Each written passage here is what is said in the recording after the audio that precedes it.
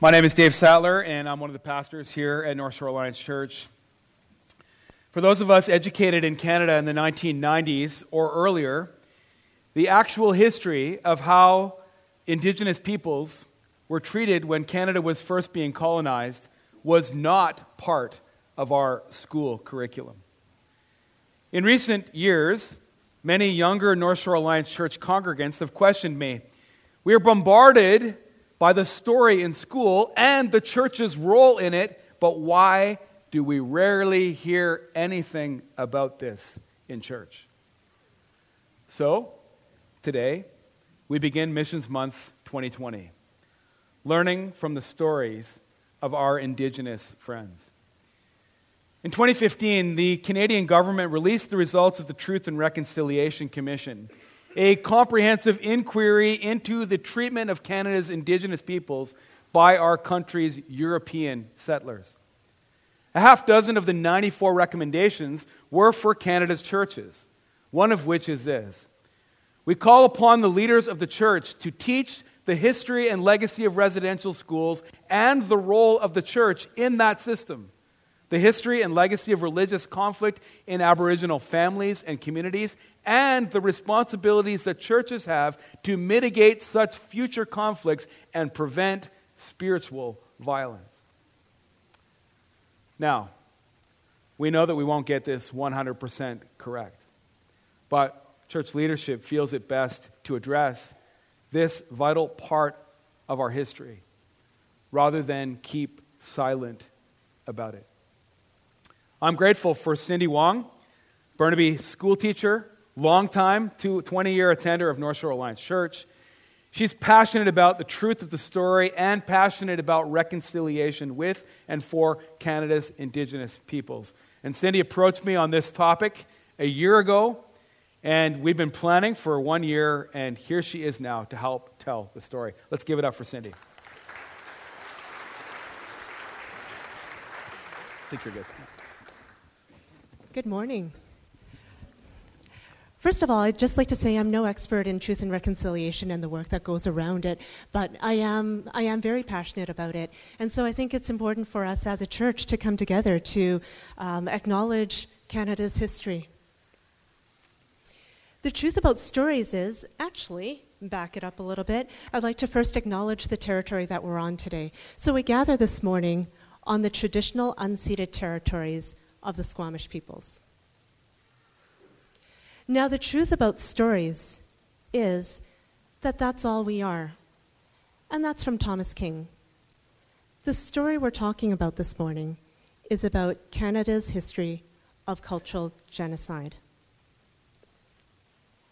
Like any story, stories evoke emotion. It might be sadness, it might be hatred, it might be, why are we talking about this? It was so long ago. Can't people just get over it already? It might be, I've been hearing about this at school so much, why are we doing this at church too? It might be, it's about time we're doing this at church, which is ultimately how I felt, and this is why Dave and I had been talking. So this story is important in so many ways, but the fact is, a lot of us didn't grow up with it. I didn't learn about it until well after I finished high school. And so we didn't have the privilege of knowing the history of Canada. Maya Angelou said that we do the best you can until you know better. Then when you know better, you do better. So this is our time to actually do better. And so with that, we're going to start with a video this morning that was created in 2017 for Canada 150.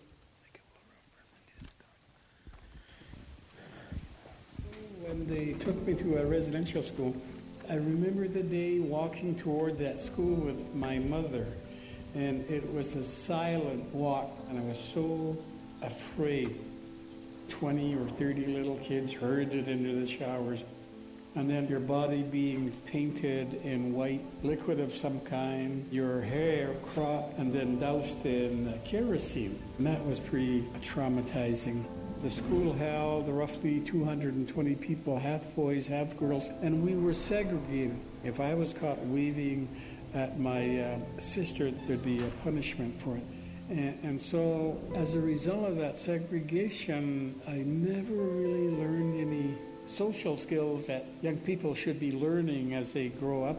From a religious and spiritual perspective, of course, the churches lobbied hard to convert Indigenous people, Aboriginal people.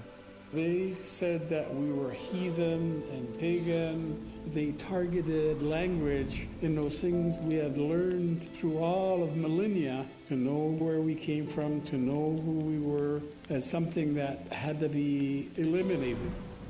Before that time, I lived in a place called Guayastums. They call it Guilford Island now. We harvested from the forest all of the animals that we needed to provide us sustenance. And from the ocean in front of us as well, all of the species of whales and mink and fish. And I had a connection to the environment around us. And so after having spent years in those schools, by the time we were ready to leave, most of us were pretty broken.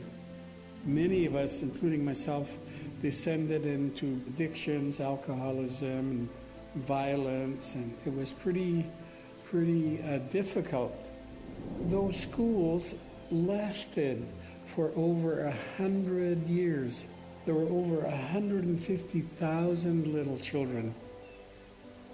And the last school that closed in Canada was in 1996 in Saskatchewan. There was a history on this land that had been absolutely ignored. Nobody knew about the residential school legacy. Nobody knew about the intent of the Indian Act, the chronic challenges now facing Aboriginals. And we're starting to accept the idea that we have this shared history for which we all are responsible for. When the Truth and Reconciliation Commission report was submitted, I was in the room when Justice Murray Sinclair, the chair of the commission, denounced Canada.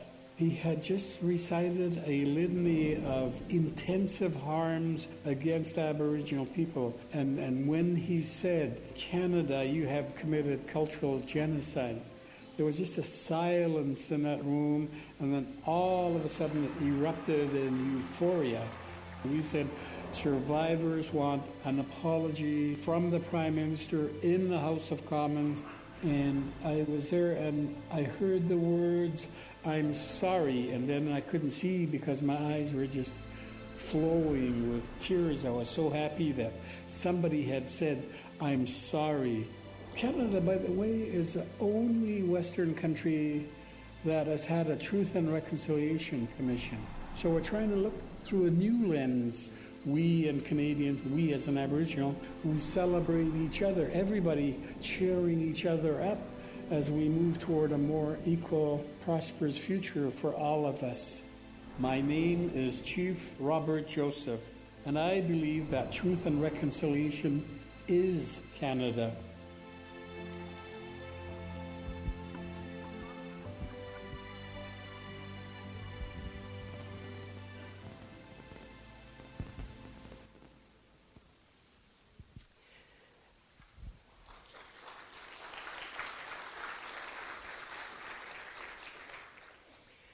So wherever we find ourselves on the emotional spectrum this morning, the intent of this morning is not for us to feel guilt.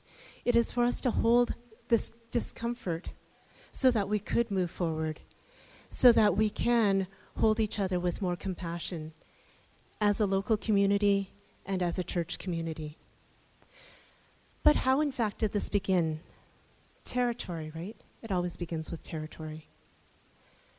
Whose land is this? The fact is, in BC, majority of our land continues to be unceded territory. This was not signed over to Canada nor to Britain. Yet, when BC joined Confederation, it was just assumed that this land was already handed over. And who was it taken from? It's not a single Indigenous community we're talking about here. We're talking about a vast number of nations, and the diversity of Indigenous communities is incredible.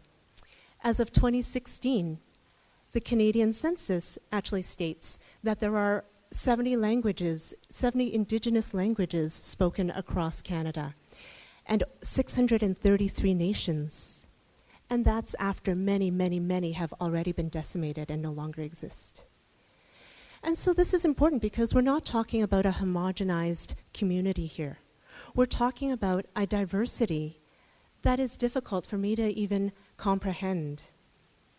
And yet it was because the Canadian government did not recognize the value of diversity that assimilation was viewed to be necessary.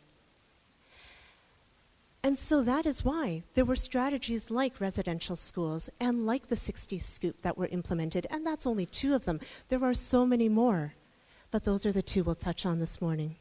So when we're thinking about residential schools, John A. Macdonald said we had to take the Indian out of the child, and that was the purpose of residential schools. Assimilation was the key. Residential schools existed from 1870 until 1996. And so in 1920, Duncan Campbell Scott, Minister of Indian Affairs at the time, said, this is a direct quote, I want to get rid of the Indian problem until there is not a single Indian in Canada that has not been absorbed into the body politic. And there is no Indian question and no Indian department. Residential schools were not just boarding schools. It was not for the sake of education. It was to take children away from families and community. In 1920, it became mandatory that all children from 4 years old to 16 years old be removed from community to be put into these schools where they could only speak English or French. If they were found speaking their own tongues, there would be reprimand. Not only that, but we now know that physical abuse was commonplace. Sexual abuse, sexual assault, forced abortions were common. Children were used for medical experimentation, and the list goes on. Families became void of their children, parents, grandparents, to not hear children's laughter, to not be woken up by children's crying. And that happened overnight with Indian agents going into homes. The 60s Scoop was another strategy that was used, because now that Indigenous families were deemed unfit to take care of their own children, the government decided that children needed to be in the hands of European descent families of European descent. So where does this leave us? What do we do with this story? It is not guilt that we need to sit in. We didn't do this. This is historical. But what it does mean is we need to not be complicit in the acts of today that continue.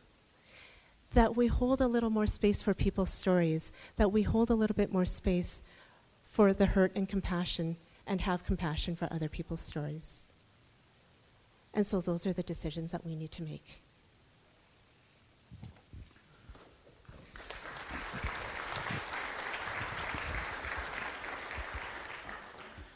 Thank you, Cindy. I feel called to lead us now in some confession and repentance.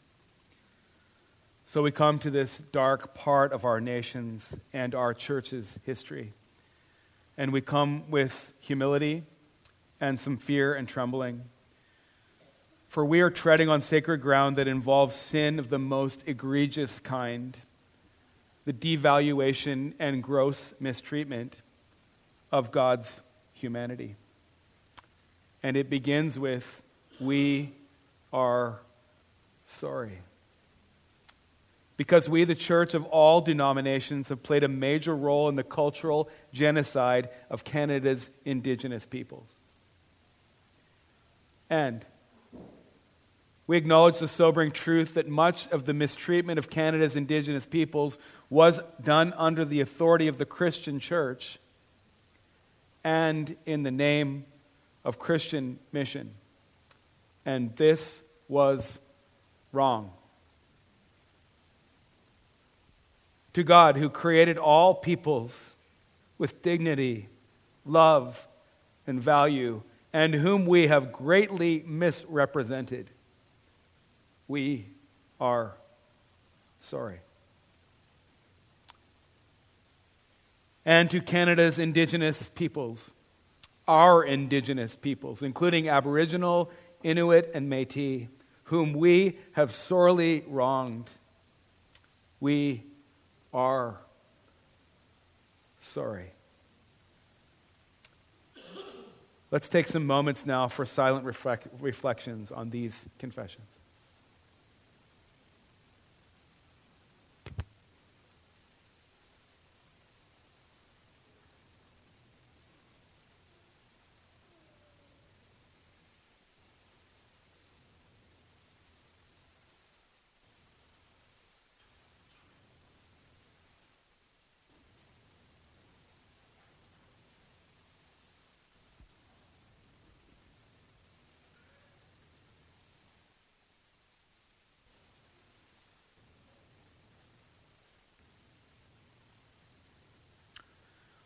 I invite you now to stand.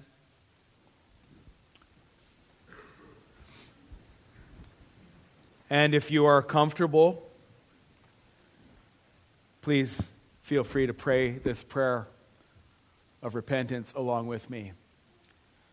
O Lord, we turn from our sinful ways of mistreating your precious humanity. O Lord, help us to treat all peoples, all of your creation, with respect, love, and value. In the name of Jesus, amen. You can take a seat. Now we ask for your engagement, the engagement of your mind and your heart as we navigate our Sunday services this month around the topic of learning from the stories of our Indigenous friends. And today we begin with the incredible story of my good friend Brian Lysak. Brian, come and join me up here on the platform. Brian and I have been friends for 10 plus years. We share something really special. One of the first times I met him, I realized that we were born one day apart. I'm born February 12th. I'm older. February 12th, 1969. And Brian was born February 13th, 1969. And we both celebrated our 50th birthdays last year. And Brian has an incredible story to tell. And he's become a really good friend of mine. Many of you might know Brian from Coffee Time and part of our church community. So, Brian, let's start with a little bit of your story, your early history. Okay. Who are your parents? I was born to Edna and Brian Wagner. I was born at 177 Colony Street, Winnipeg, Manitoba. And tell us about the ethnicity of your parents. My mom is 100% Aboriginal, and my dad is colored. All right. And what happened when you were born? I was born premature. I was born underweight, and I had respiratory problems.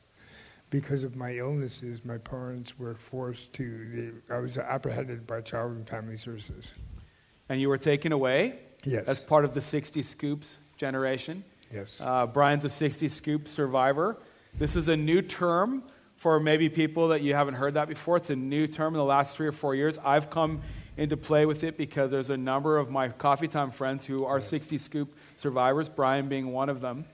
And so, Brian, you were adopted out of an Aboriginal family, taken, Yes. and adopted into a white European family. Yes. All right? And part of that story is quite funny because you said something about your potential adopted mother who happened to work for child welfare, and she fell in love with you. Tell us about that. Yeah, she saw the back of my head, and the story was when she saw the back of my head, she fell instantly in love with me, and she took care of me, and then after a little while, they decided to adopt me as her child. So It's great. I think this section over here is going to fall in love with the back of your head. yeah, That's good. It's really cute, actually. It is quite. yeah. So that's a great story. So you were adopted into a white family, and Yes. there was some good parts of that. Silver lining is they helped you get a good education, and Yeah. they nurtured you a little bit. But that was also challenging. You've said to me several times, growing up in an all-white part of Manitoba, and particularly Winnipeg, Yes. was challenging for you coming from an Indigenous background. Yeah, I was immediately when I was in school, I was put in the back of the room into like a cubicle and kind of like put aside. And you know, the only reason why I didn't have struggles learning is because my adopted dad was a school teacher, so I picked up whatever I wasn't taught in school at home. So let's talk about that. You were the only Aboriginal student in your class, and you were put in a corner in a cubicle. Why? Just because of the color of my skin. There was only one other Native person in the whole school at the time, and we were both mistreated very badly. So I know you said you were subjected to name calling. yeah, I was called a dirty Indian and made to feel less than my whole life. All right. That's a very painful part of your story. Yes. You go on to talk about, often you've said, and I know this firsthand, we'll get into that later, but you became a fighter. Yeah, well, because it was easier to fight than to deal with the problems with my mouth because I didn't know how. I didn't know how to interact properly.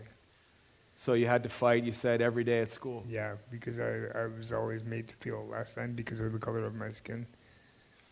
So Brian, you early on got involved in addiction, struggling with addiction, like we saw in the video.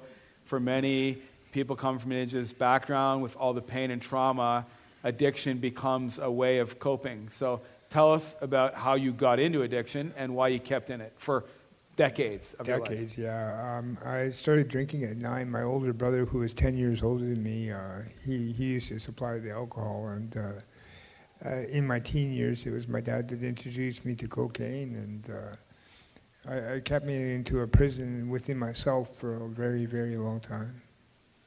You said you began drinking to fit in. Can you talk a bit more about that? Yeah, because it was easier because that was the only time that people had really seemed to accept me is when I was drinking with them. And it was easier to fit in that way than to be sober and feel like an outsider, because nobody likes to feel like they're outside of the circle of life. You also said to me, and I know this is a sensitive topic, but you said that you felt like you kept drinking because you wanted to live up, you felt like you pressured to live up to the profile of your skin color too. Yeah, that's so true. It's like when that's all you see around you, it's easier to fit in that way, right? And you don't really see the truth because you're so filled with alcohol and negativity that you don't really see the truth. And you live to the ceiling that the world puts around you in some ways, right? Well, if you only have a flower pot to move, you're going to be as big as a flower pot, right? Yeah. And you also kind of this dual struggle with alcohol and crime. Yeah. You got into crime early on. You did time in prison, Yes. in and out of prison. Tell us how you got into crime and why you kept going back to it. Well, because those were the only people that really seemed to accept me, and it was a misconception in my own head that those people really were there for me when push came to shove. They weren't either, but that's a whole other story. But it was like the only way I really seemed to fit in was when I was with them and doing bad things. And you know, I didn't like the life of negativity, but that's where I was at, and I couldn't help it.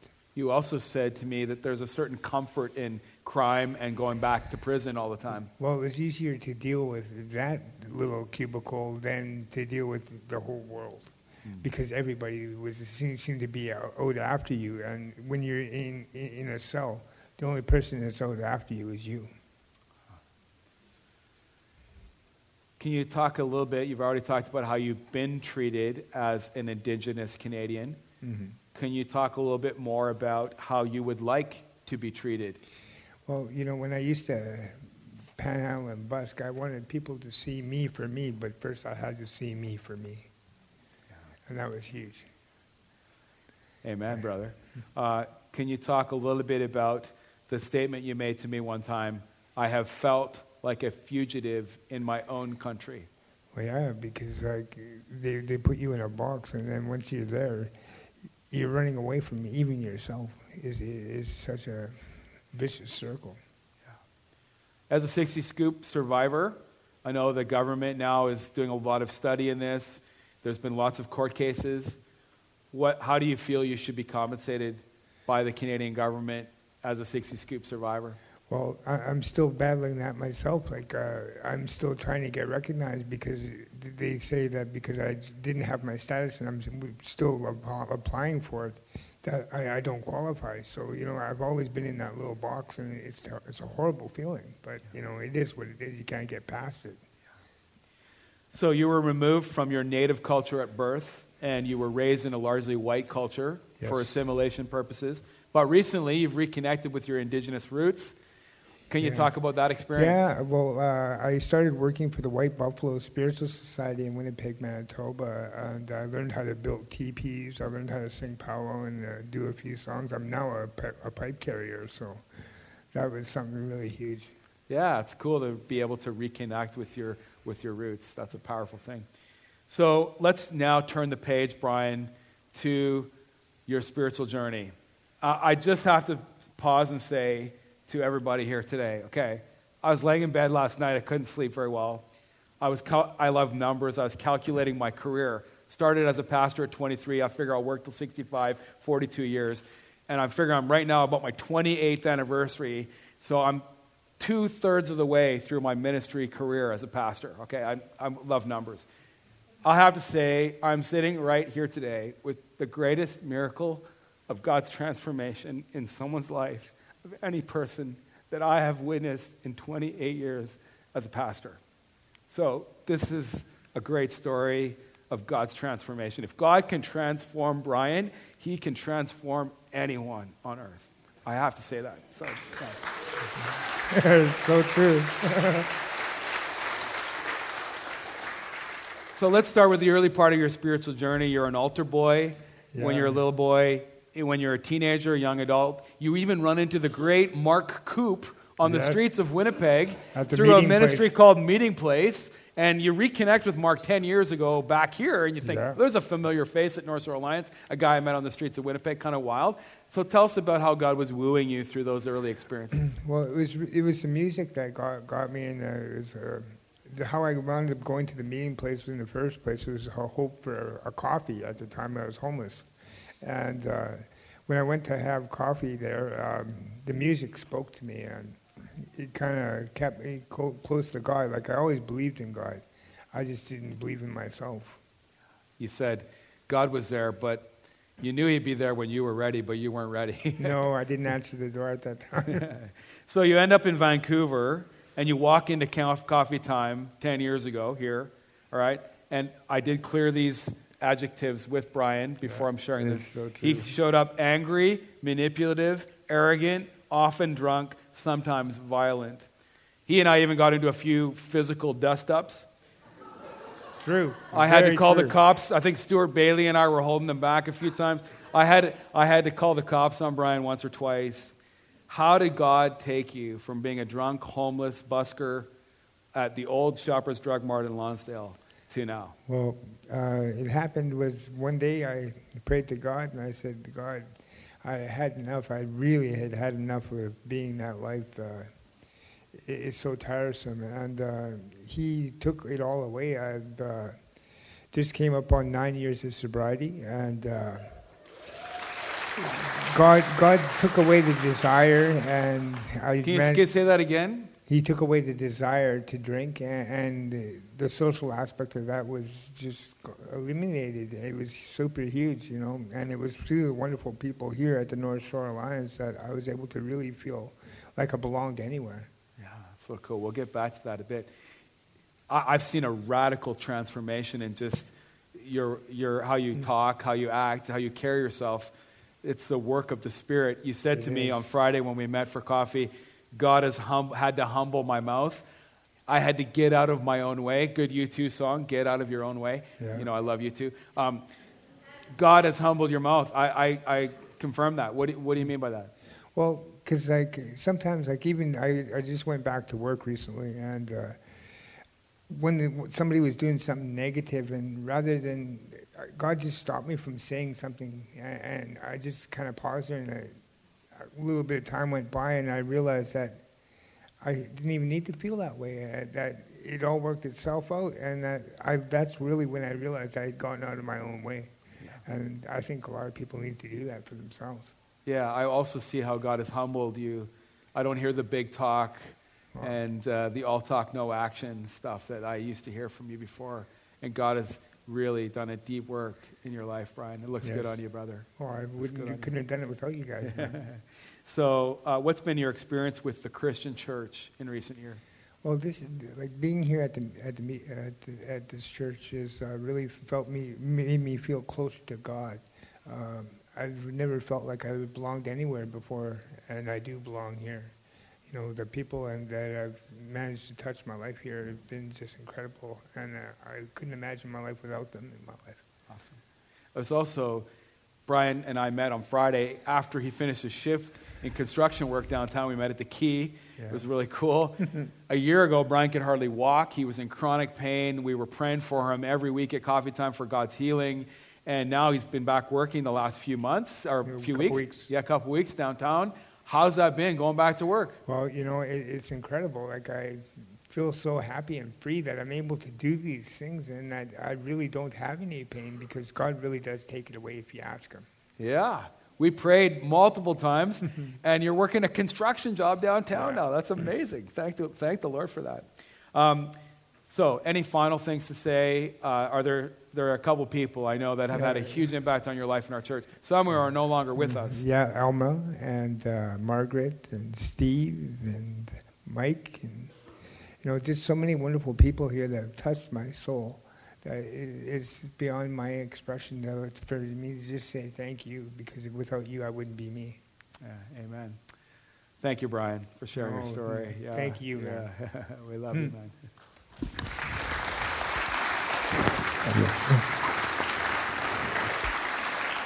Let's stand together.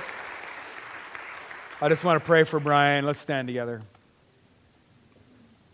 Worship team, you can come and take your place too. Oh God, Father, Son, and Holy Spirit, we thank you for your power to transform a life. We thank you, God, for how you have rescued Brian and you have revealed yourself to him, Lord. We thank you, God, for your powerful healing. Thank you for taking him out of a life of addiction and crime and bringing him to our church community. We thank you, God, for bringing him the gift of salvation and forgiveness. We thank you, God, for taming his tongue and changing his persona. Thank you, God, for healing his body and making it possible for him to go back to work. And God, we just want to pray that you continue to bless Brian.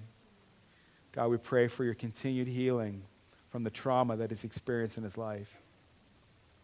And people, Lord, in our country who have experienced similar trauma, we ask, God, boldly that you would bring your miracle of healing and transformation for others too. And we ask, God, that you might use Brian. Lord, you blessed him. Would you now make him a blessing to others, particularly other Indigenous peoples, Lord, who can see you through Brian's story and find hope too. And so, Lord, we just want to bless Brian today in the name of the Father and the Son and the Holy Spirit. Amen. Amen.